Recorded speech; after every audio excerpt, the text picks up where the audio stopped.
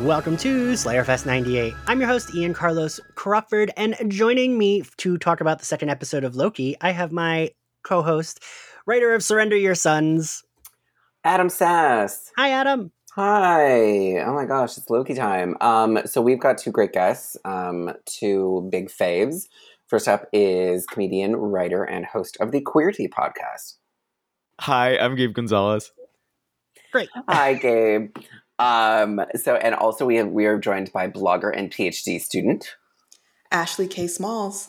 Hi, Ashley. Welcome back. Welcome And Ashley, back all. Yes, and Ashley Thank also you. helps with social media with Slayerfest 98. Yes. Yes, I do. Yeah. I do the memes that you guys either love or probably are very sick of. Yes. Yes, the memes. Okay. Never.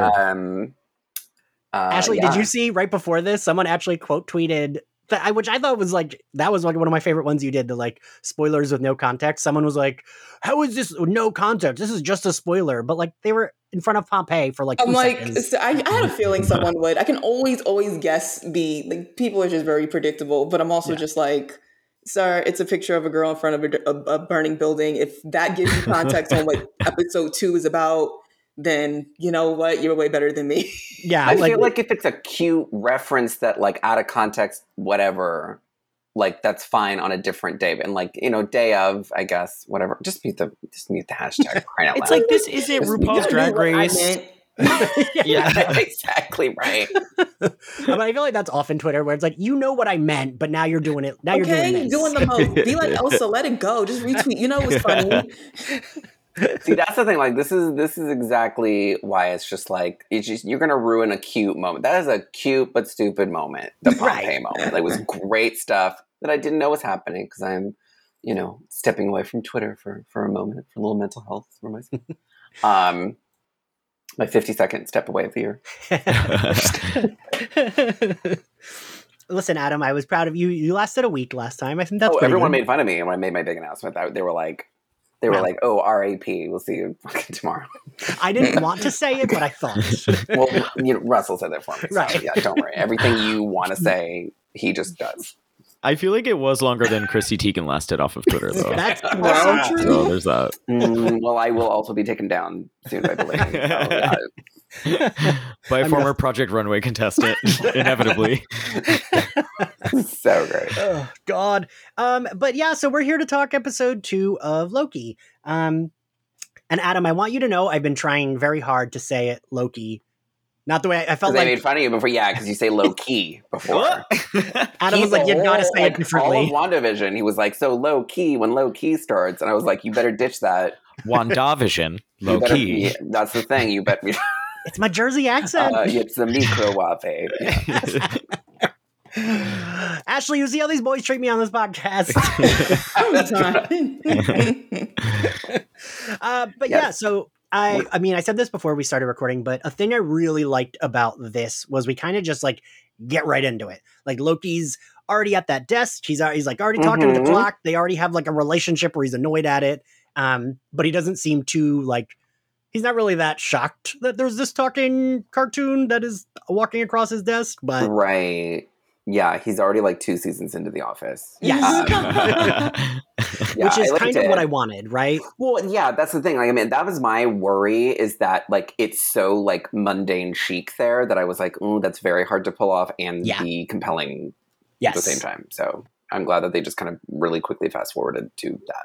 Yeah. But I mean, so we open on Wisconsin in 1985. Gabe, did you recognize the woman that is at the Ren Fair that has speaking lines? Okay, let me tell you, the way Kate Berlant was the Catherine Hahn of Loki for me, I did call Miss Minutes the Catherine Hahn of Loki earlier, which I stand by. But okay, when Kate Berlant showed up on screen, I assumed, I was like, oh, okay, she's in this, right? This is like our Kat Denning. This is our Yeah. Catherine Hahn. Correct. I thought right. she was going to be Femme Loki. I thought she was going to have that reveal. Like Loki, I thought she was Loki. And I just assumed that her presence was going to be a much bigger reveal. She was in a spectacular background role that just had the Right. best lines and absolutely set the mood perfectly. But I think deep in my heart, I was like, okay, she's got to be something in the storyline that like they're downplaying, right? And I spent the entire episode thinking she was hiding under that cloak. No joke.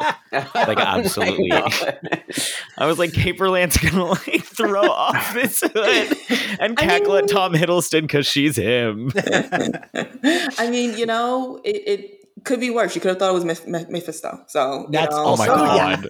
I mean, that's it. Well, I mean, she was. I mean, listen, Kate Berlant in this is the Emma Caulfield, like. Yeah. Where it was just like, oh no, she's just there. She's like a townsperson. Like she didn't even get to say "I'm gagging for you, faggot" to Loki. I was wondering if it was her. Yeah. Yeah. And honestly, for like a split second, from like because like she's introduced like in a very like deep wide shot, and I was like very far back from the TV. I thought that was Agatha. I was like, oh my god, yes. we got Agatha. Yes. I was like, for a second, I was like, wait, hold up. Yeah. So, yeah. But then I had that 2 second same thing where I was like, wait a minute, because she does like, especially in like the way that you're right, the way it's shot, it like does resemble like, and the way she's dressed too looks like Agatha from back in the day. Just a little accident. You know, yeah. What's like a 1980s vibe and like a Renfest kind of costume? That's giving hard Agatha for sure. That's it. I mean that. Mm-hmm. Yeah.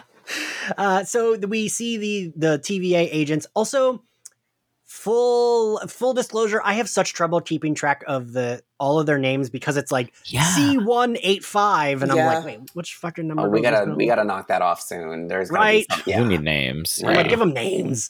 But so these guards all arrive. They are hunting the Loki variant. They all get taken down. One, I loved the needle drop of holding out for a hero, but two, I was surprised at how like violent it was. Oh, yeah. I mean, it was a slaughter. That I was thinking that too. Like Marvel stuff usually isn't too like actual that felt like a slasher movie almost. Where it was just like this felt like Jason is coming to get you again, and like no matter what that person's gonna do, like they're just gonna materialize a lance. Well, and put it through you. Yeah, I do feel like burning people alive last episode was definitely kind of surprising for me. I was like, oh, okay, like we're that tone. And I think the stakes feel a little different in this series than they have in like some of the other Marvel Disney Plus shows. I mean, I know the stakes are high in all of them, but I don't know. It does feel particularly dark in this series. It's a titch. It's got like a little droplet of Mandalorian in them, where it's just it's a little like, this is a little more brutal. Yeah. Because I mean, Ashley, you are a Marvel stan through and through. Did you think this was like a little bit more violent than normal? Or yes, but I will say you can still see how they try to offset it. Like even in the beginning scene where everyone's getting massacred, we're listening to "I Need a Hero" in the background, right. So you still kind of like it would be honestly interesting to like how people will normally like mute the audio from a scene so you can see how serious it is. Like I think you would easily end up getting a whole different kind of voice without the music. And so like I feel like that music choice was specifically because someone was like, oh, this is a little more graphic than we usually do. We might want to, because a kid is definitely going to be tuned into this just thinking comics, and it's like not your average comics to me. So, but definitely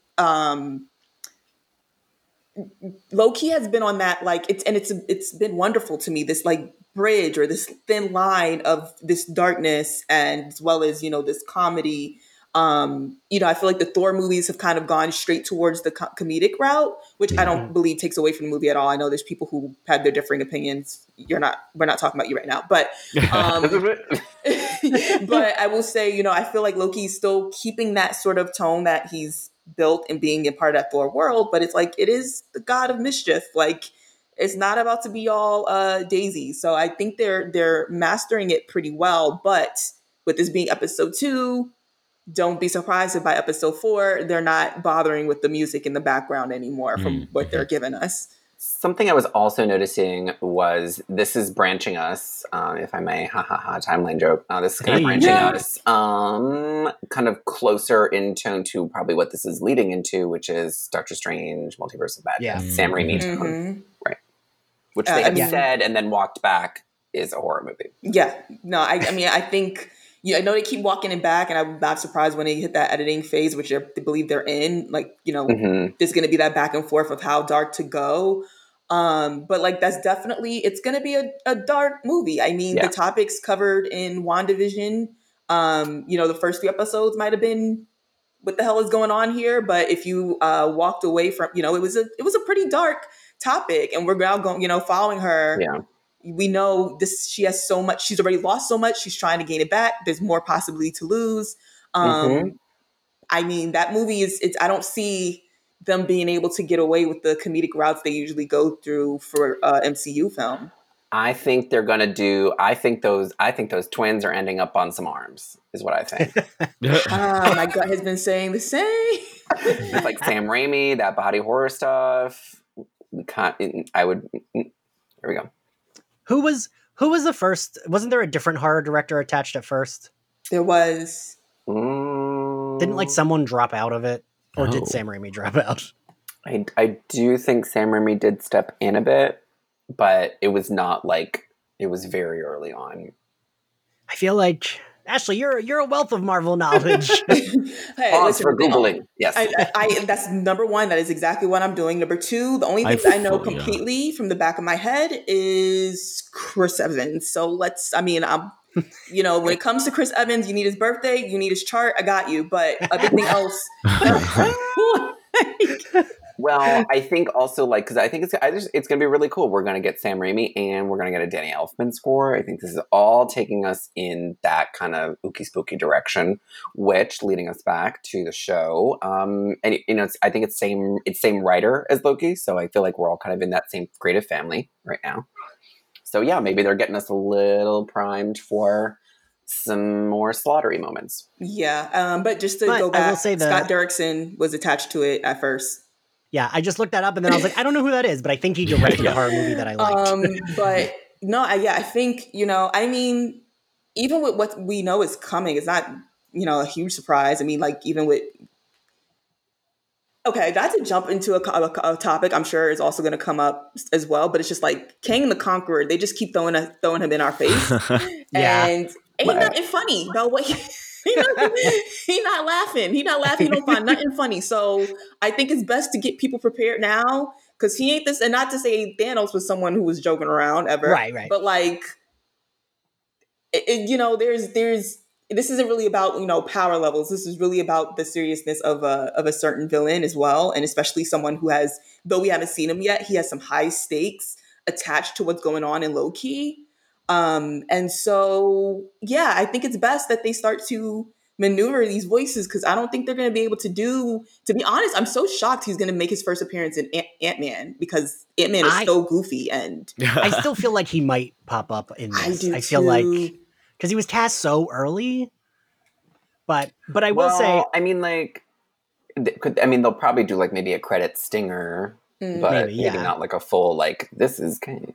Yeah, maybe not dialogue between him and Loki, but I have a feeling of like how our first introduction to Thanos, even before Josh Brolin was casted for him, we got that little after credit scene. I think we're gonna get something similar to that.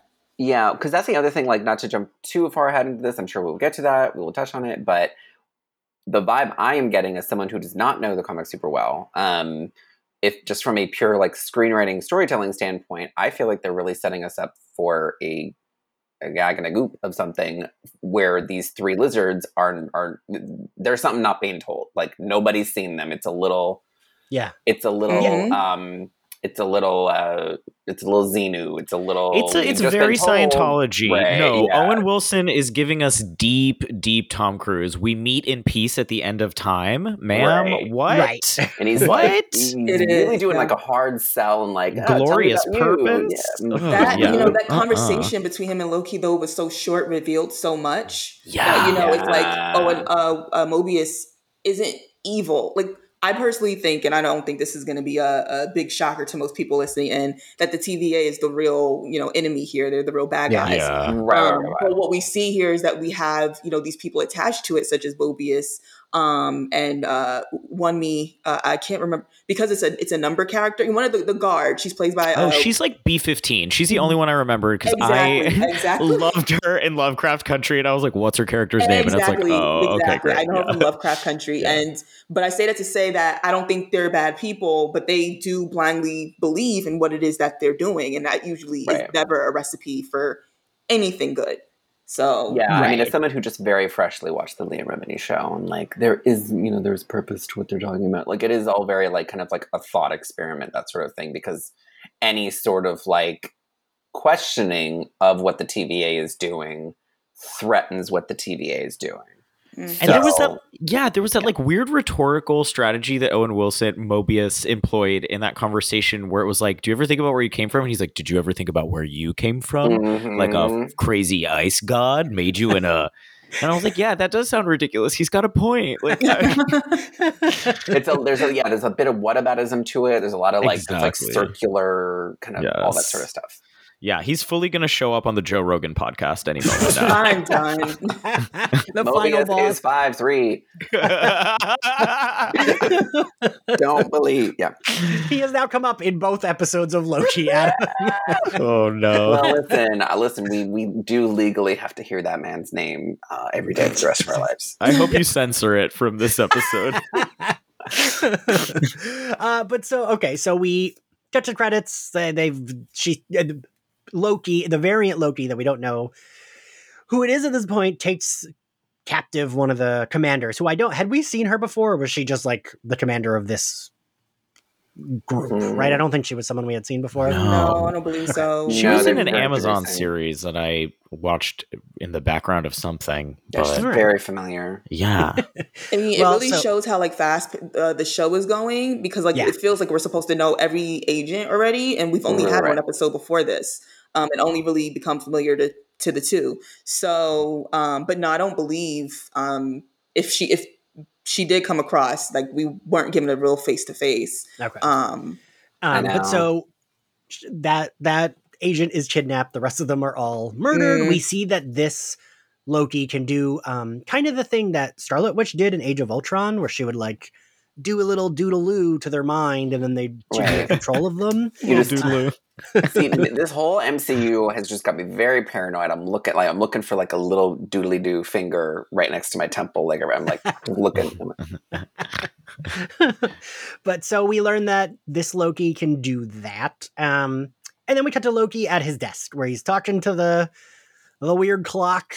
And I like that. I mean, he even has, you guys mentioned this, that later on him and Mobius have a conversation, but Loki says to the clock, like, are you alive? Are you recording this? Yeah. And the clock is like, maybe both. Like just being like shitty and cutesy. I want to see Miss Minutes gain awareness of her own mortality and agency. I want this to be like she's realizing that she's somehow imprisoned by the TVA. I hope that Miss Minutes is the TVA. Yeah, I hope that she's... Yeah. She's the big bad at the end of this, okay? Screw Kang the Conqueror. We're not getting Jonathan Majors yet. We're getting Miss Minutes. Well, actually, Miss Minutes is like broken into 3 pieces, and that becomes Kang and Mephisto. And Adam, we're not saying that name anymore. Oh, all right. All right, host, then proceed. But so we learn that he's basically kind of like, all right, cool, I'm working here, is basically the thing that he's doing. And I'm so glad, because I didn't need, even though he does the thing at the end, I think that he does kind of like Mobius. I think there's times which I do appreciate that I can't tell who is playing who more. But for what it's worth, and as much as this version of Loki can be like, all right, I wouldn't kill you, like that's his version of liking someone, and I don't think he would kill Mobius at this point in time, right?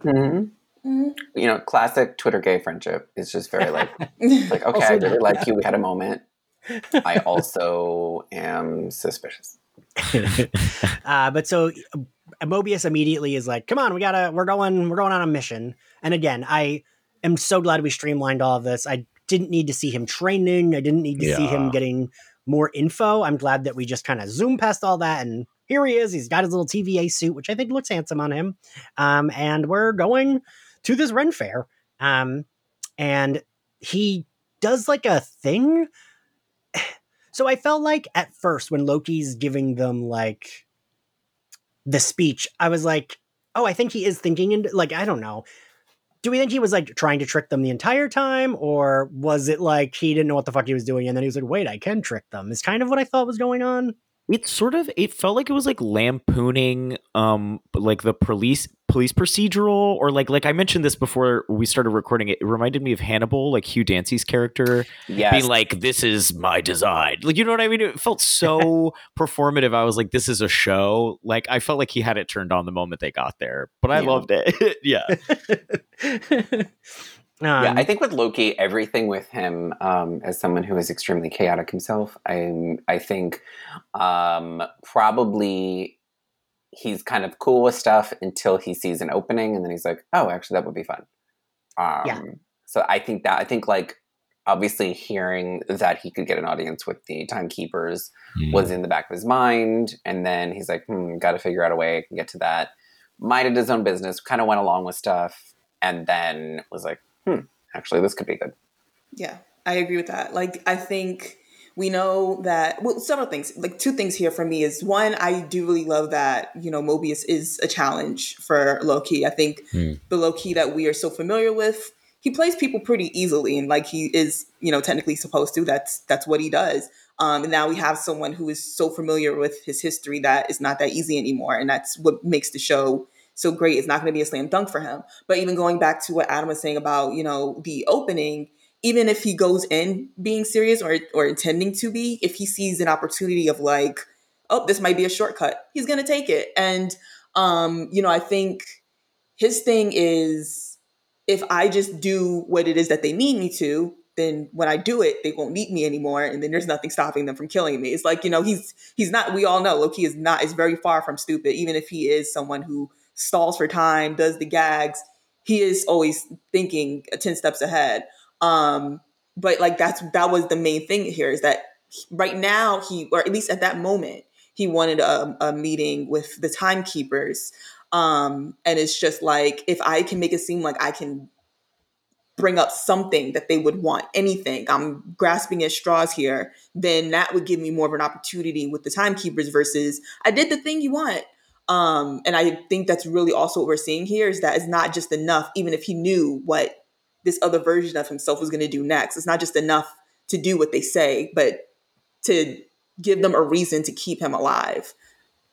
Yeah, because I mean, this is just one of those things where, in the first episode, he watched that guy just get disintegrated for like not having a tick. Like he sees how very callously they will just do such a thing, and he also sees that like, despite Mobius advocating for him multiple times, some people are just willing to be like, no, I'm not listening to you. I will go zap this guy. Like, so yeah. I think he needs like multiple outs, not just an in with Mobius. Yeah. So I'm actually curious. I think, Ashley, you've really outlined kind of what's at stake for Loki and why he's interested in, or at least willing to pair up with Mobius. But are we all buying Mobius's reasoning for working with this Loki variant? You know what I mean? Like, he's probably met 1,000. Like, has he tried this with other variants before? Does he think there's something special about this one? Like, something to me, like, doesn't quite... I feel like we're missing a variable in why Mobius is doing this. Yes, I agree with that. I keep thinking I keep wondering, when he was talking to Ravonna, I mean, we got a couple of moments of Mobius and Ravonna in this. Mm-hmm. I was like, are they going to say like, oh, that other Loki didn't pan out? Or like, oh, the other Lokis when you tried this didn't work. Like, I kept wondering about that because, I mean, we already have 2 variants, like on this show, there's 2 variants. So I'm wondering if this has happened before and they've tried other, like, there can't be these are the only 2 variant Lokis, right? Like, one assumes there have been multiple. And I really we saw a bunch. Yeah. Yeah. And I mean, like, that have worked with them or have tried to kill them. Mm-hmm. So I'm wondering if, like, because it kind of seems like when he was talking to Ravonna, it was she kind of felt like, all right, well, we're going to zap him and disintegrate him very soon if this does not work. So I'm wondering if it's like, this is like the last straw of Mobius siding with Loki's, or because, yeah, I was wondering that too, Gabe. I'd be curious what everyone else thought. I guess I had this inkling with us having, the knowledge of what Loki's life is supposed to be like had he not taken the Infinity Stone. I think there is a clue as to the fact that, like, we all know, like, Loki, yes, he's a villain, but he always toes the line of anti-hero. He's like, my brother's annoying me. I'm gonna leave him to die. Oh, I probably shouldn't do that. Let me go get him. You know, he does have not much depending on the day, but you know, there's something in him that might make him do the right thing today. Depends on how ticked off he is, right?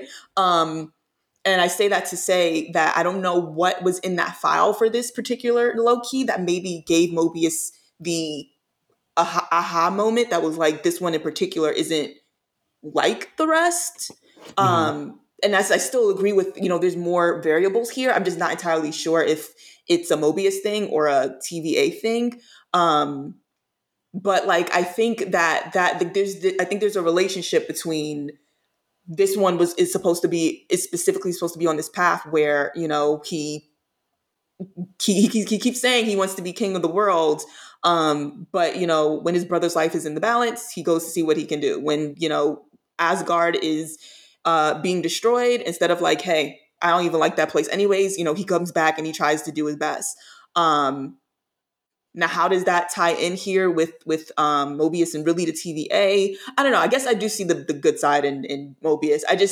He just seems very, as much as he's such a good challenge for Loki, there's still a gullible side to him in how much he believes in the TVA. And I guess it's like, I just maybe know so many people like that who have this like faith in something that they don't see how evil something might be. And so it's just like, Ashley, just say religion. Yeah, I know, right? Okay. Yep. That's where we're at. Yeah. But exactly. Yeah, but I do think I 100% agree with the missing variables here. I wouldn't be surprised if the choices Mobius thinks he's making on his own really aren't, if that makes sense there. I also think like Mobius really gives me strong kind of like, you know, older guy in a rut for way too long vibes. And that like more than like even religion can just like start to like, I mean, it seems to me like he got into a pattern of like things were good, you know, he likes his friend there, he kind of likes his thing, kind of like Casey, my little boyfriend. Casey. I love Casey. Poor guy. Him, yeah. And I want more of Casey. But yeah, like I think all of them there really got into like a thing of, you know, they could have been there for a really long time, and you kind of get into that pattern in a job that's bad. You don't really see the toxicity, or you see the toxicity and you're just like, it's toxic everywhere, I'll just stay. Yeah, or there's nothing I can do. Which is Adam and I just reading ourselves for filth right now. Just say Adam and Ian. Move on. I'm not ready to go there publicly. But yeah, so then I have a question for everyone that I think I asked in the first episode, Adam. I'm still unclear when they realize he's wasting their time, they just reset the timeline. When they do that, I know it's like they're in a branch that has branched off from the chart they gave us. Right. I know that there's the line, right? And this is a branch that they're on. So when they do that, it just destroys that branch, right? That's like what it's doing? It's just the branch. It's just like that little circumference of area where there's like details, like a left behind helmet and this, that. It's not like really anything. But don't they also get rid of all the people in that timeline? Like they kind of referenced at the beginning of the episode, like they did something like disintegrate or like annihilating everybody within a certain. It's like they don't exist as those forms anymore because they'd be people in the branch, right? Yeah, right. That's how I took it. I completely lost the thought because it was something about when Loki, when they go to the opening scene, the place where the agent killed everybody and then was taken away. And when the TVA goes there and Loki asks, you know, question, why don't you just bring us to the moment before, you know, all of this happens? And I believe Mobius answers, we can't do that because that allows the branch that was made to basically like still exist. And then anything they would do would then, I guess, make another. So it doesn't rectify the mistake that was made that created that branch. So you would need to go to a specific moment. So that's how I took it. But see, this is what we came across in Endgame, time travel. Like you're doing this thing. Well, because even like watching this, like, so watching this with my husband, like he will like kind of have it and then like whoop, he doesn't get it. And you know, and like we all do. And, you know, this one, like, he was so on board with it. He was on board with it. Da, da, da, da, da, da, da. And then he was just like, wait a minute. So why did the TVA let Steve Rogers go back in time and like just kind of live a different life? And I was just like, I don't know. Like, it was supposed to always be that way. That's like the end of his. Because I feel like he was kind of living this because he was supposed to put everything back. And the end of Steve Rogers' storyline actually, you know, his own timeline is circuitous within the main timeline. So that's like, that was again a kind of an event. So for him, time is sequential. But for everyone else, it's like different times. But for him, it's just sequential. So I feel like as long as that is happening. Yeah, I feel like the way I'm okay with, because I can see where that would, is how in the first episode when Loki does try to blame the Avengers, and I was like, he's right. But then they're just like, no, that was supposed to happen. Well, but then that's the thing. If that's supposed to happen, that's the inciting incident for the branch that caused this Loki variant. So that means this Loki variant should have happened. That's my thing. That's the... Yeah, I'm so glad you said that, because that is the one thing, because I was like, this is like, so... Is there a version that was supposed to have happened where they go back, get the stones, Loki doesn't disappear, and they don't gotta go back to 1970?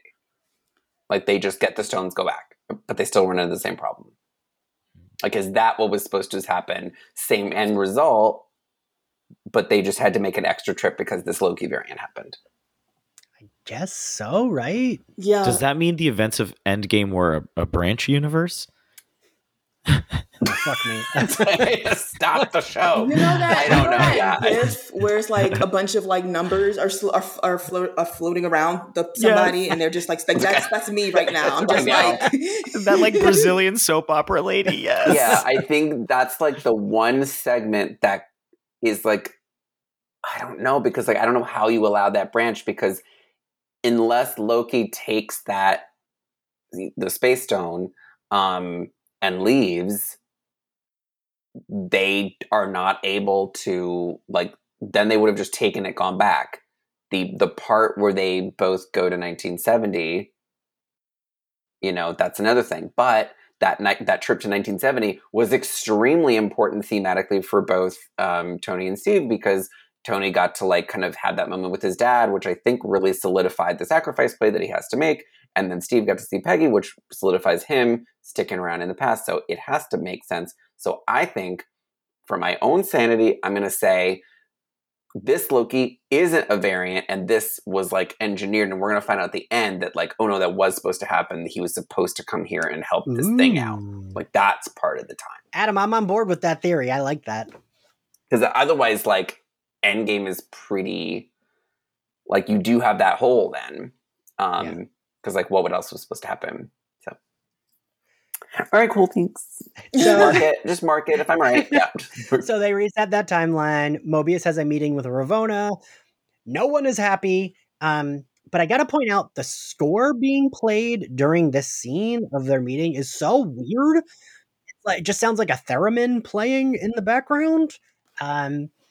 And yeah, the score, especially in this episode for me, was like very apparent, and I in a good way. Like, I loved how wacky it was. Like, we get Holding Out for a Hero in the beginning, we get this weird Stranger Things sounding whatever here, and like the music at the very end I thought was fucking fantastic. Oh yeah, it's like Blade Runner kind of feeling. It's just this Vangelis weirdness. Well, it also, that theremin vibe kind of reminds me of like very early Star Trek episodes, and kind of like this like 70s sci-fi kind of, I don't know. There's a level of like kind of campiness and a weird shtick to the whole, like, I don't know, burnt orange and brown tones there. That feels very old to me. You know, it's funny because I put in my notes that the score at the end, I said the score for this episode sounded like both retro sci-fi and retro horror. Yeah, is what like the vibes it gave me. It really made me think about Planet Terror in Grindhouse. Ooh, yeah. Where, if everybody remembers that, Robert Rodriguez's. I have a poster of it on my wall. Yes, it's so good. But like the music is similarly sort of like dissonant and kind of strange, and then it is kind of 80s, and then there's that very specific burnt orange and browns everywhere. Yeah. So the meeting with Ravonna, they kind of basically the gist of it is if this next thing doesn't work out, Loki is going to get disintegrated, right? That's kind of where they land. Right.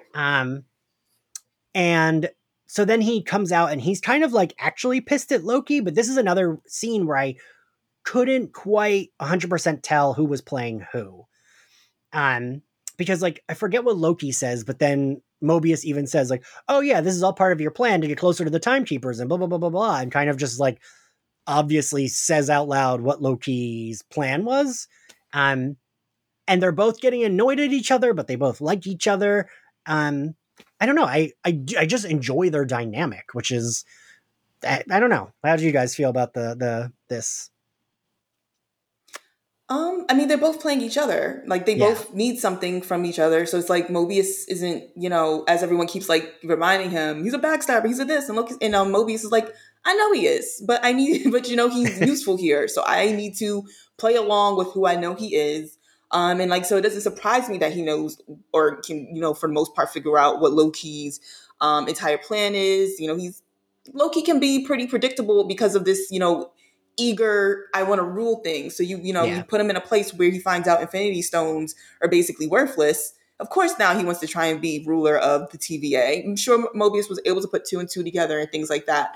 But he's also like, if that want, if that desire is big enough, and Loki sees an opportunity in this mission to get closer to that, whether it's to get in front of timekeepers or whatever. Even if Loki's mind is on trying to kill him, Mobius is trying to kill the timekeepers.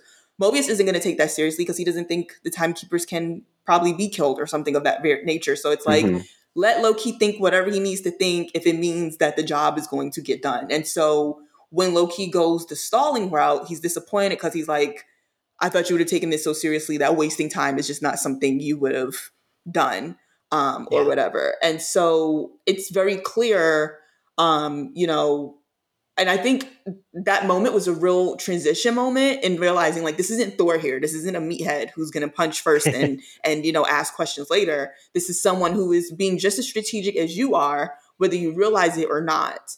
And that was, it made me also really excited in a sense of, we've seen the strategic Loki, but there's also the Loki that is very spontaneous.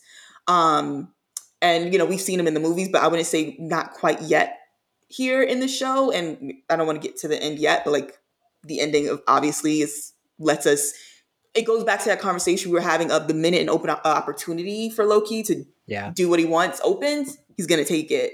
But they're both playing up to that point. They're both playing each other, trying to get what they want. And at that moment, no one's getting anything that they want. And, this other Loki is out there just really playing everybody at the same time. Yeah. The other Loki is the one that's like more in control of like everything. I did like the research. I love that it's immediately like, let's do research. Oh, we'll make it a challenge. And then Loki's asleep. But I also like that Loki's kind of the one that he does end up being helpful, even if he's playing him the whole time. He is right? Like he says like when he goes to like read the file, which I only know this because I read one of Brett White's articles, that the scene where he talks to the woman in charge of the files, that's a reference to the movie Seven, because the score, the music, the like orchestra music playing is the same music that plays in Seven when they go to do their research. Oh, well, it did feel very Fincher, like super dark. I think the cinematography in this is very David Fincher. Yeah, it's really like, let's look at everything through like a dirty napkin. Yeah. Right. Which I'm a sucker for. I'm not going to pretend. I'm always like on board for that shit. Oh yeah, I like it. It's just like that is what it is. Yeah. But so Loki reads his own file, and through that has an epiphany, goes to see Mobius in the cafeteria and ruins his salad. Did that salad a favor? Because like that was a sad looking salad. Mm-hmm. It was very sad. It looked like it was just like lettuce in a bowl. It did. He wanted it so badly, and I was just like, why? It's so weird. That whole like depressing corporate structure reminds me of like the librarians from The Magicians, Oh, or yeah. like that kind of smashed together with like a depressing version of The Good Place. Like it's just maybe it's Casey too because he's there, but yeah, it was a depressing looking salad and like a really bland cafeteria. Everyone there looked really bored. Yeah. Yeah. It's just a pathetic little lunch. Like, are they happy? What's going? Like, what? I there's gotta be some kind of uprising at the end. I get the impression, yeah, Casey seems very scared of his workplace, but like bound to it. So I'm like, what's happening here? What's going on? I feel like if there is like a revolt towards the end and like go against, you know, this corporate structure, that sort of thing, I feel like Casey's going to be the guy who's like kind of jumps in at the end very bravely being like, I'll help. A little bit. Just thinks it's cool and exciting. I hope Miss Minutes leads the unionization effort of the TVA. No, Miss Minutes is head of people. She is here to shut that shit down. You're right. She is. She's literally in charge of minutes. She's counting when you're at the bathroom. She's like, I hear you. I really hear your concerns. Unfortunately, this case is now closed. Yeah. Unfortunately, we're moving on to a different subject we now. do have to sunset this idea. Yeah. Jeff Bezos wants what Miss Minutes has. But so the things that he said, things that Loki said that I was like, this might be important, is he says like a Nexus event happens when someone does something they're not supposed to. And Mobius says, well, it's a little more complicated than that. Because we know that Wanda is a Nexus being from WandaVision. Like that was one of her commercials. So I kept thinking of like, if a Nexus event happens, like what would be the thing?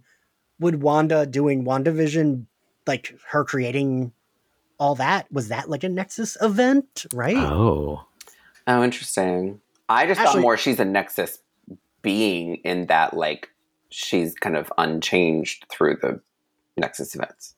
Ashley, give us your Marvel expertise. Yeah, I was going to say that I believe unlike variants where they create they create that spliff away from the timeline, Wanda's powers allow her to change things within. So like it's I don't want to say it's undetected, but like basically it's instead of creating a branch, she makes what she wants it to be. Like the way when, you know, Monica goes into Westview, she now just instantly, it's like, it's not like a, oh no, you've messed with, you know, the Monica in this area. No, Monica's now, she's part of this. And so it's a little different than she did something that goes off the beating path or whatever that saying is. But yeah, so it's, I do believe, well, technically, believe WandaVision happens.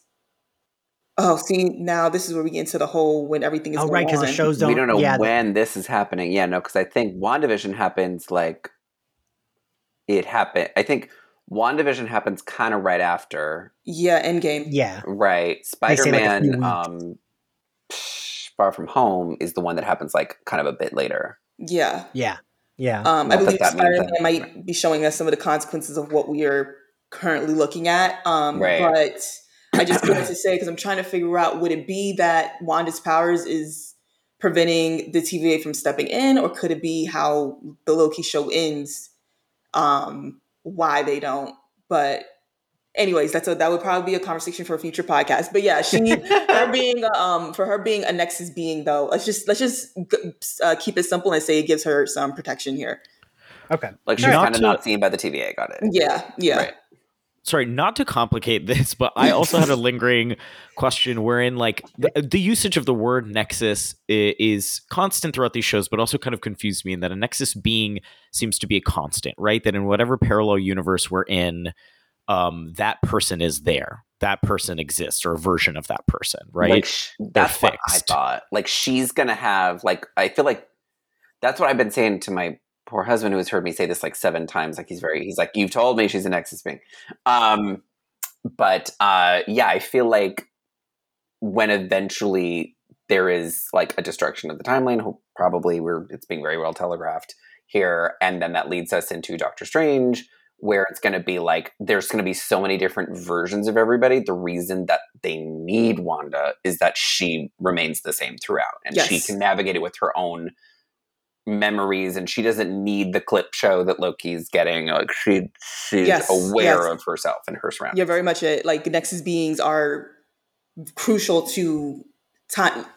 They're crucial to the stability of it. And I say that because Kang is another Nexus being as well. But you're very much on the money about like they're the constant. You can't just I mean, first of all, the way Wanda's powers work, I don't know if they would be slapping anything on her as easily as they did Loki, but it's not as easy as people just, evaporate her and let her make her go away for messing with things. I am grouped. I love the idea of Wanda being like, no, I'm the constant, motherfuckers. Like I'm the one that's gonna save everything, and Doctor Strange too. Right. Love it. Would love that. I mean, she's gonna be like that kind of like she knows she remembers everything, even as reality changes around her. She has like awareness of the goal, whatever that may be. I love that. Yeah, it was just confusing to me because a Nexus being is a constant, but a Nexus event is a departure from the. And so I was like, I'm trying to wrap my mind around exactly what it means, and I feel like we're obviously not going to find out until later in this series precisely like how they're using it, I guess. But I will say and y'all know I love Marvel, but that's like a one thing that like bothers me a little bit is I feel like a lot of times with the explanations, like in Endgame, like in them talking about how, no, the Avengers were supposed to do that. But then if the Avengers were, why is Loki? They always like kind of explain it like it's like they get to like the bar's like 90% full, but then that 10% drives me fucking bonkers because I'm like, but what about these two things that don't add up to this explanation? But I guess it could be explained later on, or maybe it won't be. Who knows? Anyway, Loki has an idea. He has an epiphany. He tells Mobius, he ruins his salad while telling him about his theory, which I will say, I had a bad day yesterday and watching him ruin his salad. I was like, I would be very upset if I were at work and someone ruined my shitty lunch, even if it were a shitty lunch. I'd just be like, leave me alone. That's his face. I'm on break. Just like, please let me enjoy my pathetic thing. Yeah, this one thing, just let me eat it. But okay, so Loki has, which is a really good idea, and Mobius is kind of like, well, how do I know? And I thought Loki's line of, you can trust one thing, I love to be right, was such a good line. Like, and also same, who doesn't love to be right? Oh, yes. But it was very Buffy to be like, this other Loki hides in apocalypses. I love that we like talk about apocalypses. That was just brought me right back to Buffy. Yes. I feel like that word, I just think of Buffy. So they go to 79 AD. They land in Pompeii. And I gotta say, I love everything going on here. I love it. Loki is so like shitty and smarmy, and he's just smiling because he's right. And he's like, Mobius is like, oh, it's in poor taste to be so excited. And Loki says, oh, Mobius, you make even the end of the world sound boring. I love that he's just like psychologically terrorizing these old Italians before they are taken by the earth. Yeah. And like he lets the goats out, he's screaming, he's like, nothing matters. I thought that was a very enjoyable bit. It was great. Ashley, what did you think of that scene? Well, fun fact, Tom Hiddleston has a degree in classics from the University of Cambridge. So when he lay down the facts. Speaking Latin, that is Tom. That's him using his degree, and he thought he never would. Look at him. But yeah. Yeah, I mean, I've been making memes about this moment the entire time, but I think at its core, it's like Loki, he needed a win. And I mean, this was a big one. This wasn't like a regular, hey, I can figure this person out. But this was, he's figured out not just where his other version is, but he's picked out a pretty big security flaw in the TVA that they would have continued to go about not realizing it. I'm concerned he might be kicking himself in a few episodes for telling them about that. But I think that excitement and everything like that, of course, it was a very fun scene. And also like when he let the goats out and it was like, go, my horned friends. And I was like, oh yeah, he wears horns. He's like, I get you. I am you. But yeah, it was an extremely fun scene. But I think also, I don't know if he's gonna be happy that he reveals something that might be useful to him later in the series.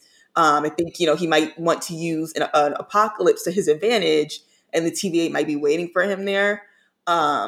So yeah, but for the sake of episode 2, definitely was one of the Loki gets to have some fun. Tom Hiddleston gets to use his degree. It was great. Yeah, I think it was also where the show got to wake up a little bit. Not like it was sleepy, but it was just a little it was very serious for a silly show with a talking cartoon lady clock. And they got to have some fun. And it was just the little ticket what they needed. Yeah, and I mean, Loki. I even love the bit where Loki's like, "We're from the future," and then he looks at Mobius. He's like, "Are we from the future?" The TVA sounds like the future. It was all very charming, I thought. And Tom Hiddleston was almost winking at the camera. He was having so much fun, it felt like. And I mean, I love that shit. So that's not a complaint. But yeah, so then it ends up Mobius finds there is no variant energy detected, blah, blah, blah. Loki was right. So they have to look for natural disasters.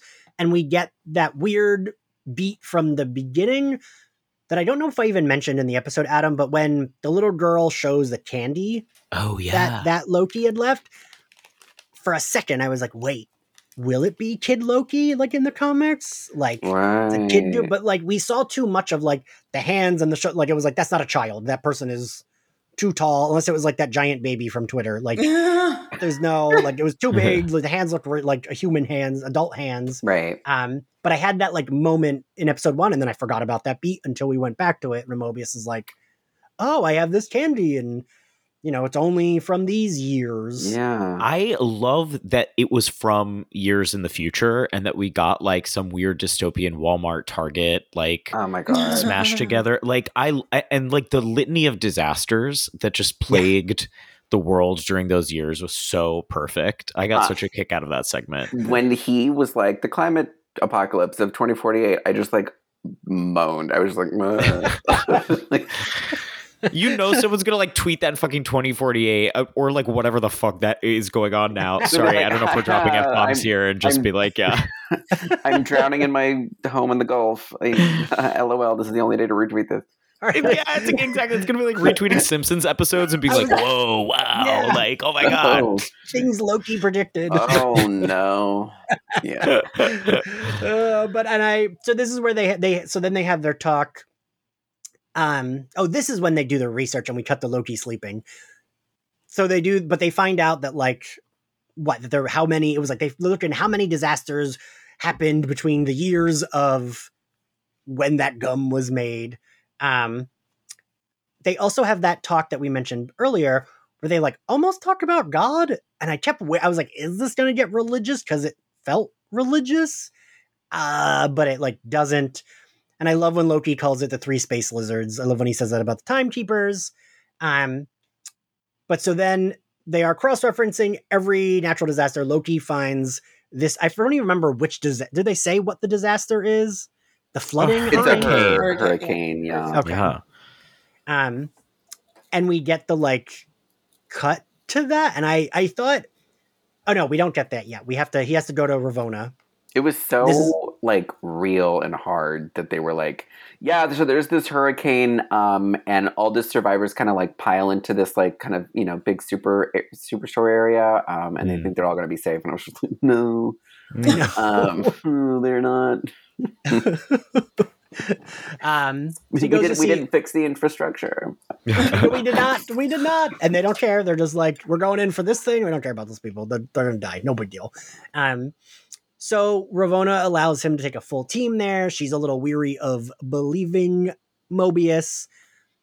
A beat that I really liked is Mobius handing Loki weapons. And again, I can't remember her numbers, but Ruby from Lovecraft Country is absolutely not, and takes the knives right back from Loki and puts them in her own locker. because she understandably hates him because of what he did to her in episode 1 with the little like collar thing. With the looping, yeah. Yeah. They travel to 2050 Alabama.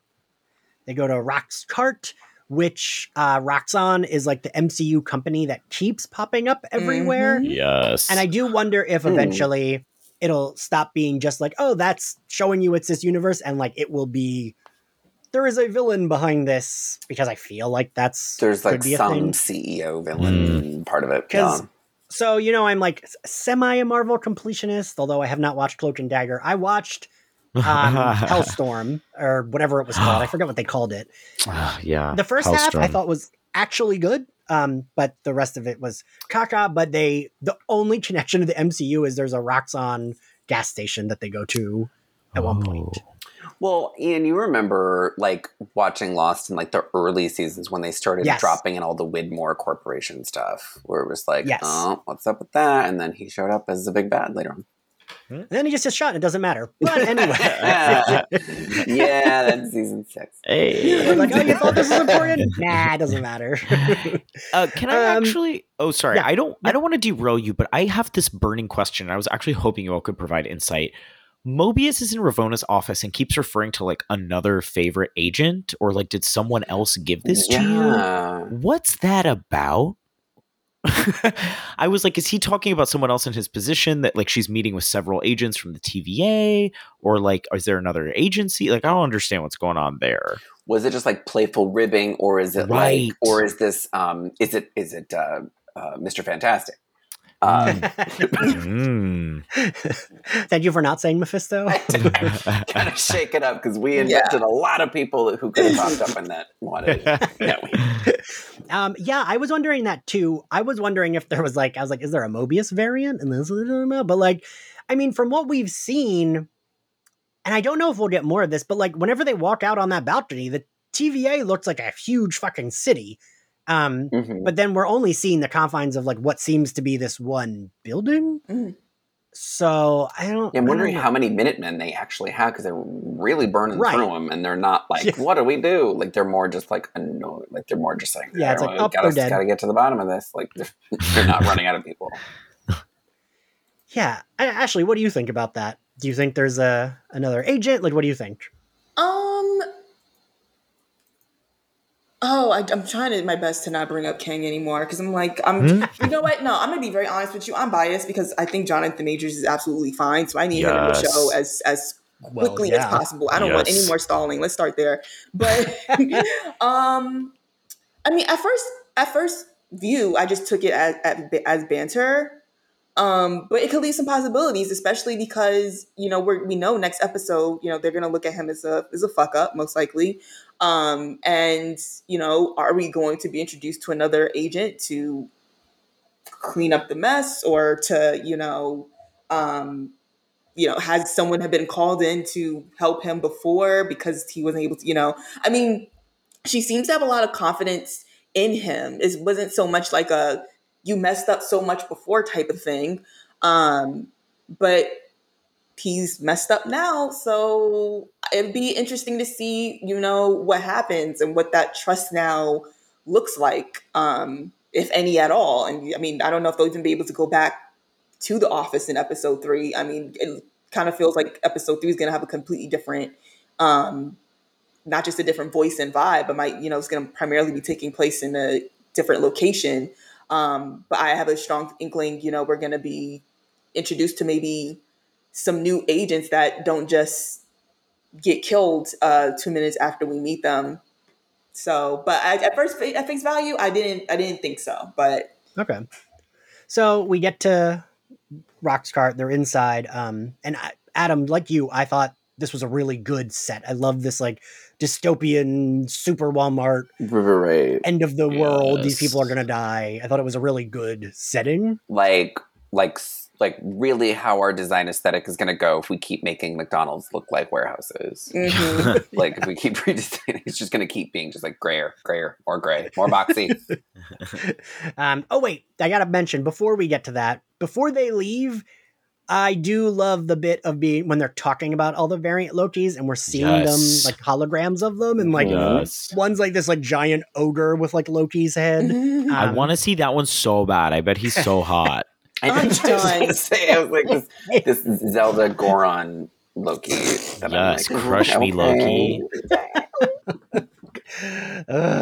But so I did really like that, and I liked seeing Tom Hiddleston's like reactions to all of them.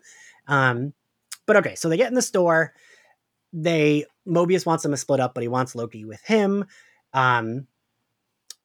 What's her number? Gabe, you said you knew her number? B15, baby. She's the only one I remember. All right, B15 says no. Loki's going with her, which I was happy about. So I was like, good. I want to see some shitty dynamic. I almost wish there had been more of her not being possessed. Just to see them like banter, because she like clearly fucking hates him, and she should. I would too. But so they split up. A thing that I thought was like important to note when Mobius is with the other guards, the guards have like, it almost felt like they were cops. The way Mobius is like, you're being really mean to these people. They're scared. And he's like, yeah, they're going to die. They should be scared. And just like doesn't care. But Mobius is like, well, we got to be nice to these people. But like none of the rest of them think that way. Oh yeah. I'm sure the TVA like attracts the same type of personality to that job where it's like, hey, do you like just sticking a stick on someone and they disintegrate in front of your eyes? Then yes. It's weird too, because I feel like they sort of treat them the way they treated the people in Pompeii, where they're like, all right, we're going to annihilate this weird branch anyway. So like, who cares if we're nice to them, sort of? Mm-hmm. True. I mean, Mobius did tell Loki it was tacky the way he was acting. It was so rude. But I think Mobius and Casey are too sensitive for this harsh world. They are. They're so like, I'm gonna protect them. I need Casey involved in more of the hijinks. Like, I need him there. Correct. That's great. So we kind of like right away learn the cloaked Loki figure is there. We see like a hand touching some buttons, and has like access to video screens around this store. So as they split up, the guard and Loki come upon a man, which I was like, how dystopian is this if we're going to have someone shopping during a hurricane? Because the person says, oh, it's a hurricane sale. And I was like, wait, is that going to be legit? But then quickly we realize that they are possessed or entranced or enchanted by this Loki figure. And then it transfers to B15. I will say she does some, I think her and then the retail worker both do some really good Loki drag acting. Mm-hmm. Like, I loved it. I was kind of like, wow, if she just stayed Loki for the rest of this, I would be pretty cool with that. Thrilled. They have like a talk. I appreciated that Loki kind of was like, just trying to, like, he wasn't like, because that's not, I mean, you said this before, Ashley, he's not Thor. He's not just trying to throw his hammer at it. He's not just trying to punch it. He's kind of like, let's figure out what the fuck's going on here. So they're just chatting, right? They're just like walking along and chatting. This retail worker gets touched and gets transferred to that person. Loki says that he's undercover and he's trying to get that Loki to work for him. And he starts to notice that there's bombs everywhere, or not bombs, but the things that we saw that reset the timeline. So Loki gets attacked, and I felt like he can use his powers. Shouldn't he have been able to overpower this like random bigger dude? Yeah. Deeply confused about that. Right. Also, he was getting punched a lot, and I was like, this is not, I don't know. Like, you're a god. Yeah. Like, just, I don't know, zap him or throw something at him. I wonder if he was trying to play the long game to like win over the other Loki. That's though. You know what I mean? I was saying. That's what I was thinking. Like, especially when he got hit to the floor and was like, "I would never do this. I would never treat myself this way." Yeah. That's what I keep saying because, like, even going back to the comedic relief of the show, and I'm all for it. We obviously have a much different Loki on our hands than even the one from Avengers, and that's technically the Loki that has been snatched up because, the Loki we've come to know through Dark World and Ragnarok especially technically hasn't it's been a pretty big transformation in 2 episodes from Loki in Avengers, who was 2 seconds away from taking over the world, to, cute, petty banter. And I absolutely am loving the show, but I just say that to say that the way he was getting kicked around, I have to, for my own sanity, just say he was just trying his best he was trying his best to like, hey, I'm your friend here. Because the Loki that was in Avengers was, he was running up and down them for majority of the movie. Right. So, it's not like it's been a minute since he's been in combat. Like he just went up against the Hulk. Also, maybe was trying to poorly de-escalate the situation because he needed answers and he needed to figure this out. There was a ticking clock. He couldn't just be like, well, I'm gonna mess you up and then go. He needed this resolved in a very successful way. Yeah, that's true. So then we get to the final Loki, which is the reveal. The cloak is torn off. The cloak is pulled back, and we see that it is a woman dressed as Loki. Mm-hmm. I will say I yelled yes. I was so excited, even though I knew that it was going to be a woman, and I kind of anticipated this. I was still very excited. I loved the this isn't about you, right? It was just, I thought the cinematography in the scene and the music playing and everything was just very oh shit, oh shit, oh shit. The pacing was great. So good. So good. And we get Mobius and the other guards running towards them. And then the timer goes off. Literally, like you said, Adam, the time was ticking. It was literally ticking. Correct, yeah. It goes off. And I think Loki had said earlier he thought that this Loki was going to blow them all up, not realizing that those weren't for this store. They were going elsewhere. The timer goes off. We see that all of them go through little portals. And it seems to be that they created a multiverse right then and there. Multiple branches hoping to get to the red line, which would shatter the sacred timeline. Yeah. And I don't see them stopping that. So I feel maybe episode 3 we're in the multiverse. I don't know. It seemed like they were deploying people right away. Even our fabulous, I can't remember her name. Ramona. Yeah, she picked up a weapon. She's I'm very eager to see her in the field. Where she's okay, I'm going to settle this myself. It definitely, you got the sense of real big urgency. I don't think there's, and then our Loki does another sort of thing and just realizes that he's better off resolving this by following the villainous Loki into the portal. Yeah, I thought the whole scene was so good. But Ashley, I'm sure you have, since I noticed you realized when I said Enchanted. So I've read that people think this Loki could actually be the Enchantress, the MCU's Enchantress. So I'm kind of treating it the way I did with when John Walker was in Falcon Winter Soldier, and even though we all knew he was a U.S. agent, I kept referring to him as Captain America because for the sake of the show, that's what, if you have no knowledge of anything outside, that's what he is right now. And so, I think everyone has some good points because it's when the cloak came down and she had blonde hair, I was now, are they making, because I'm it's MCU. Nothing is going to be verbatim from the comics. I was maybe they're deciding to give Lady Loki blonde hair. And then I went on Twitter and saw everyone was is it Lady Loki? And, I was okay, the Enchantress theories definitely hold up. One, it would make me feel better about the blonde hair. I don't know why it was bothering me, but it was just do that. And then I was okay, Enchantress in the comics gets her powers from Loki. So then it also would, answer the question of why they think they are chasing Loki, if that's the case. And, it would make sense why she wants to play along with the idea that she's Loki, because as long as no one knows who she is, then, they can't put 2 and 2 together about what it is that she may really want, whatever that may be. Adam, this is, go ahead, Gabe. Oh, no. I was just going to say, I feel like we got 3 really strong hints. It's not actually Lady Loki. Quote Lady Loki. Mm-hmm. I feel like the temple trick is new, is not an established Loki power. He literally says, I wouldn't treat me this way when he gets knocked down to the ground, which you mentioned. And then at the end, this character is like, that's not my name.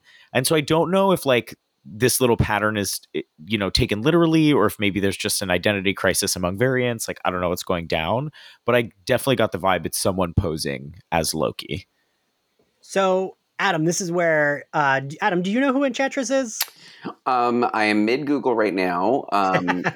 Wait, so, but like, this is, wait, how is she in Suicide Squad? That's DC. That's different. That's the other Enchantress. Okay, That's the okay. DC Enchantress. Wait, so I know Enchantress from the Marvel mobile game that I used to play. Okay. Which is like, Gabe, okay. which one is it? I forget what it's called. I haven't played it in Was it so Future long. Fight? It might have been that one. Yes, it was fully. Hold on, I'm Googling it now to be sure. Because I still have that on my phone, but I don't really play it. But it's like kind of like an RPG game almost, where you collect characters. It was absolutely Future Fight. Yeah, and they have little character bios, and so obviously, like, I do some deep reading on characters I had never learned about through that game, which is embarrassing but true. Was obsessed with that. I still have it on my phone, but I So don't really play it. It is, right? I wish it was like a full actual like put out for like the PlayStation or some shit. Like, I would rather pay for a game once than like be charged for features. It drives me nuts. Times. That's Yes. why I've just But so Enchantress is basically an Asgardian that we just haven't met yet. Okay. Weirdly, we have met her sister in Agents of S.H.I.E.L.D. because they wouldn't even let them use the real Enchantress. I didn't even know she had a sister in the comics, so that character popped up in Agents of S.H.I.E.L.D. But yeah, she's just like an Asgardian villain that she like sometimes works with Loki. The guy, God, his name, Executioner in Ragnarok. He's usually her like right hand man. That's usually like think of like Bane and Poison Ivy in Batman. Oh wow, and Robin. That's I'm like kind of them. Yes. Yeah, figured that would get your attention. Adam. I was like, oh, here comes the glaze over. Oh wait, no, I'm up. Yep. In a lot of the cartoons, she would basically be like Emma Frost, but as an Asgardian. So this is my like theory that I came up with today.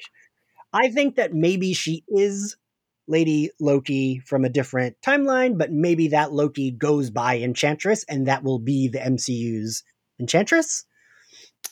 Because the MCU does like to do like, kind of like the timeline, like the Sacred Timeline people, like they will get to the same end just with slightly different, quicker means sometimes. They'll be like, okay, she's basically this. We're going to use this quick shorthand to get there.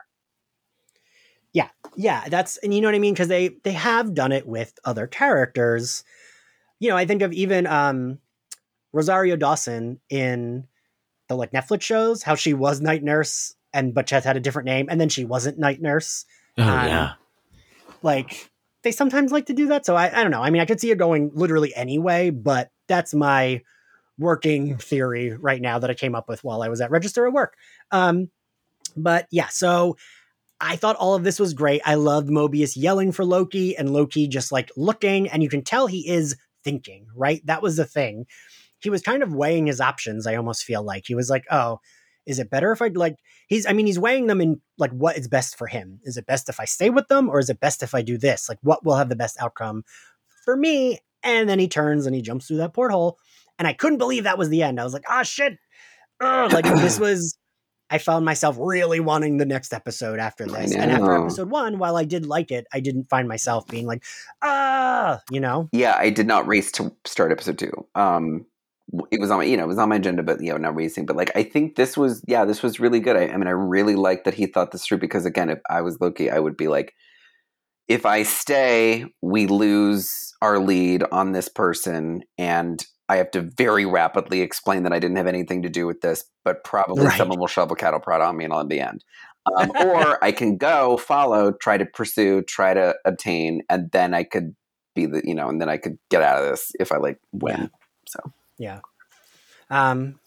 Gabe, what'd you think of that end? I loved it. I mean, I can't quite tell his motivations. I was wondering why he followed this new figure through the door, and it hadn't occurred to me that he's like maybe still faithful to Mobius and is like following a lead, because my assumption was just like, oh, he like saw an out and is going to explore like his own interests. And maybe that means coming back to Mobius, but I think he needs to figure out what this new character has to offer. I loved it. I'm very intrigued in learning more about the mechanics of how each of these little time bombs deployed functioned, like how it created more timelines, because I think those are used to destroy or disintegrate timelines. And so like, I hope we get a little bit more on like the mechanics of that. But I thought it was really interesting because I was like, oh, like this Loki is clearly doing things that folks are like 1,000 steps behind.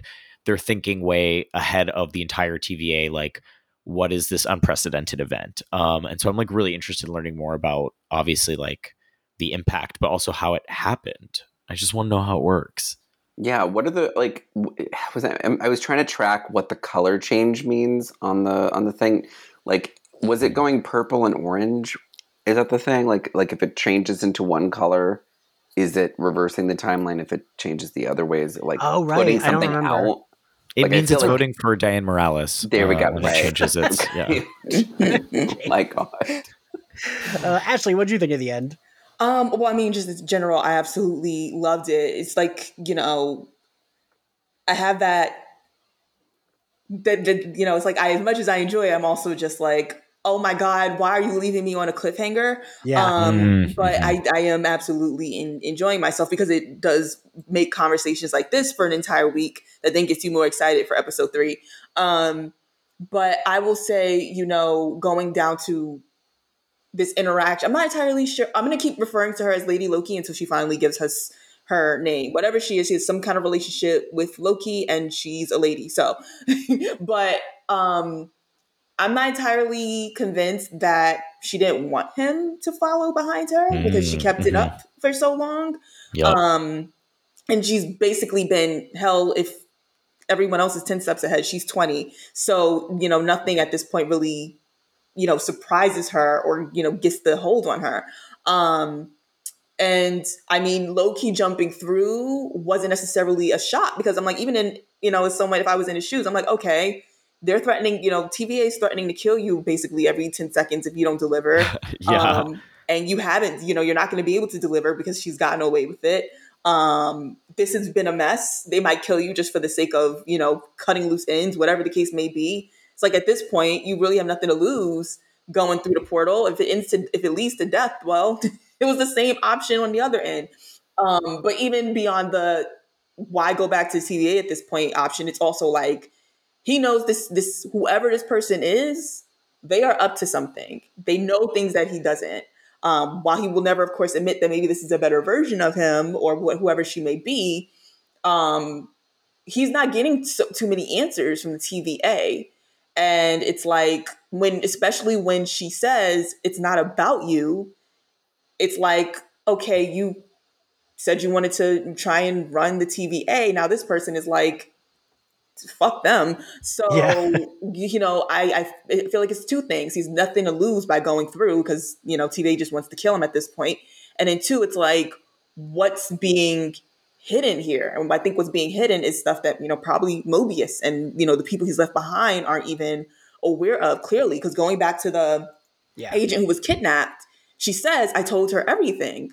I told, she gave the information of where the timekeepers are. And I thought that was interesting because didn't Mobius say he had no idea where they were or something like that? Yeah, like they're like creating the end of whatever and like so I was like shocked that she would even know what to give her. So that in itself was, maybe Mobius, as you were going back to the earlier conversation, isn't as high up the chain as he thought or something like that. But regardless, I think it's like he sees answers when he goes through that portal. He sees nothing but having to explain himself if he stays behind. And so now, I think we're going to get to the nitty gritty of the things that have been hidden, that and how that comes into play here. I mean, I did a theory and I don't know if it's going to be true. I don't know anything at this point, but I think maybe there's a version of Loki that may have had a hand in, if not creating Enchantress and her getting powers that sent her to do this, because as we know, any version of Loki that attempts it gets killed immediately. This has been the furthest someone with at least Loki's powers has been. So is it possible that, as we were going back to the whole conversation around, is he actually supposed to be there, even though they keep saying he's a variant? Maybe this is very much, he was supposed to go through that portal. Maybe this is very much going down to the fact that he is supposed to be there. But yeah, that's what I got. All right. Well, we're at the end. Adam, what was your favorite scene? My favorite scene, probably, I don't know. It's so like, you know what? I did like him, excitedly explaining the salad. Because I think that was when like my own like lean in started to happen, where I was like, great, he's doing stuff. He's not just reacting. He's thinking. He's figuring it out. We are getting somewhere. So it was like very enticing to see, and I was very swept away along with him. Ashley, what's your favorite scene? So it's kind of the same, but I want to include when he comes across his file and he sees that Asgard has been destroyed, and like the nuance of Loki as a character and Tom Hiddleston playing him, and this like you see his tears, because when he saw his the clip of his life, like he got to see those moments with his family. He didn't get to see Asgard be destroyed, and now he knows that it has met its doom, and we get to see this really quick emotional moment of his home being destroyed, and immediately he's in the room ruining Mobius's salad and is acting like it doesn't faze him. And I just think that like that nuance of Loki, where it's like you're not allowed to just completely start seeing him as a hero because he's having these funny moments. You have to remember that there's a bad side. Okay, def agree with all these nuanced bits coming from Tom Hiddleston, but I have to say my favorite moments are a tie between Kate Berlant being really upset the TVA agents didn't come in costume, just like really lovely. And then I think the litany of disasters happening in the 2040s and 50s in the research segment was really bleak and funny. So I can't believe that this is. I feel like this never happens, but so I have a tie, and it's none of the scenes that either of you said. Any of you said? For me, it's either that end, just because like the build up and the way it was shot was just so good. And for me, that felt like Falcon and Winter Soldier was fine, but we never got a shot. I felt like there weren't shots like that where it was like fuck. Aside from maybe when he murders that man with the shield, but it was a different kind of fuck.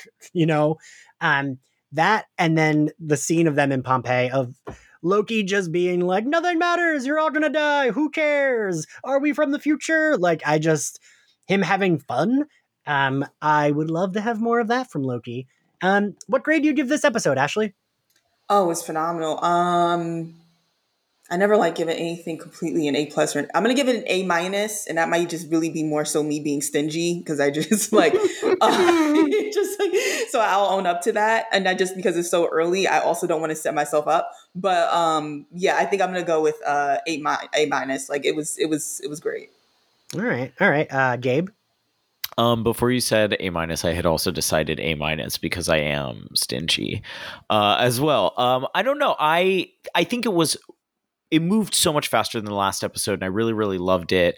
There are still some things where I'm like not quite sure where they're going, but I just think Tom Hiddleston is like really bringing it in a way I didn't expect him to bring it. I think this episode struck a nice balance between, really gory, high stakes scenes, and like kind of, internalized moments of drama, but also some great comedic moments, physical comedy, situational stuff. It's kind of just bringing everything to the table in a very well curated way, and I am pleasantly surprised.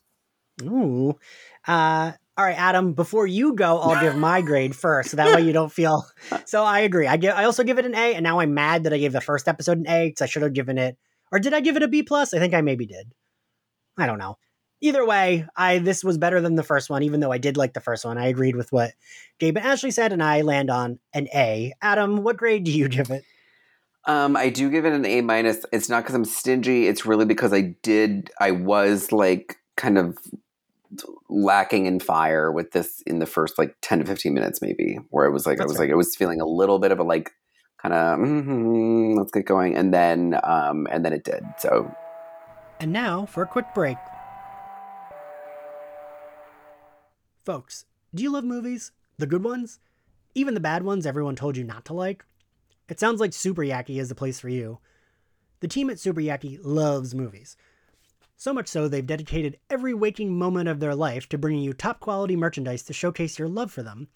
From super soft t-shirts celebrating the 20th anniversary of the cinematic masterpiece Josie and the Pussycats, to comfy sweatshirts made for the brave members of the Movies by Yourself Club.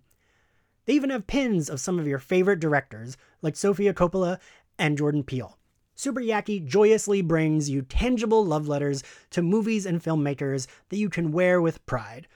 Plus, the team at Super Yaki screen prints all their apparel using eco-friendly, 100% water-based inks, and ships with compostable poly mailers for an environmentally friendly alternative to online shopping.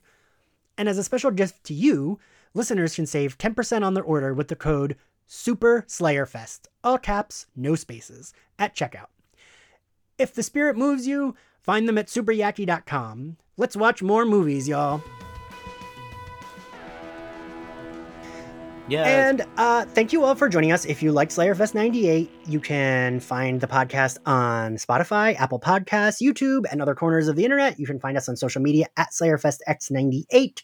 And if you want to support us and get access to bonus episodes, our private Facebook group, monthly Zoom calls, and more, you can support us on Patreon. And if you want to follow me on social, I'm at ENXCarlos. Gabe, where can everyone find you? You can find me on Twitter or Instagram using the handle Gaybones, Gaybonez. It's an old nickname. I'll explain another time. If you are in New York, you can also see me at a live show I am hosting July 1st at a theater called Caveat on the Lower East Side. The show is called The Lavender Scare. It's a comedy variety show. We've got some great comedians, Joel Kim Booster, Tessa Scara, and Alex English performing. And I'm also going to be playing games between sets about queer history that should be appropriately rowdy and irreverent for the 10 p.m. time slot. So that'll be a lot of fun. And you can also listen to me on the Queerty podcast every week. It comes out Friday on the Forever Dog Network. And Ashley, where can everyone find you? You can follow me on Twitter and Instagram, Ashley K. Smalls. And you can also visit my blog, brooklynblurred.com. I will definitely be writing up my theories that will most likely all be wrong this weekend, but I will still be having a whole lot of fun with them. And I include tons of gifts of Tom Hiddleston, if that's your thing, which is sometimes what people visit the site for. So, yes. Listen, Adam and I, that was our joke all through WandaVision, that all of our theories were incorrect. I mean, Everyone's were. I love that, prove me wrong. I don't want to be again, that's my weird thing where I'm just yeah, I like coming up with weird crap that in no way is going to be the canon. And I think it's you heard it here. Adam and I like being nagged. I do. Well, I'm just not one of these people who's like a baby when it's oh, my theory. Right. And where can everyone find you and order your book, Adam? Okay, good. Now that I've insulted half the audience, you can find me on Twitter at the Adam Sass. You can also go to my author website, adamsassbooks.com. And you can pick up my debut YA thriller, Surrender Your Sons, wherever you buy your books. All right, and we'll see you all next time. Bye, guys. Bye. Bye. Thank you.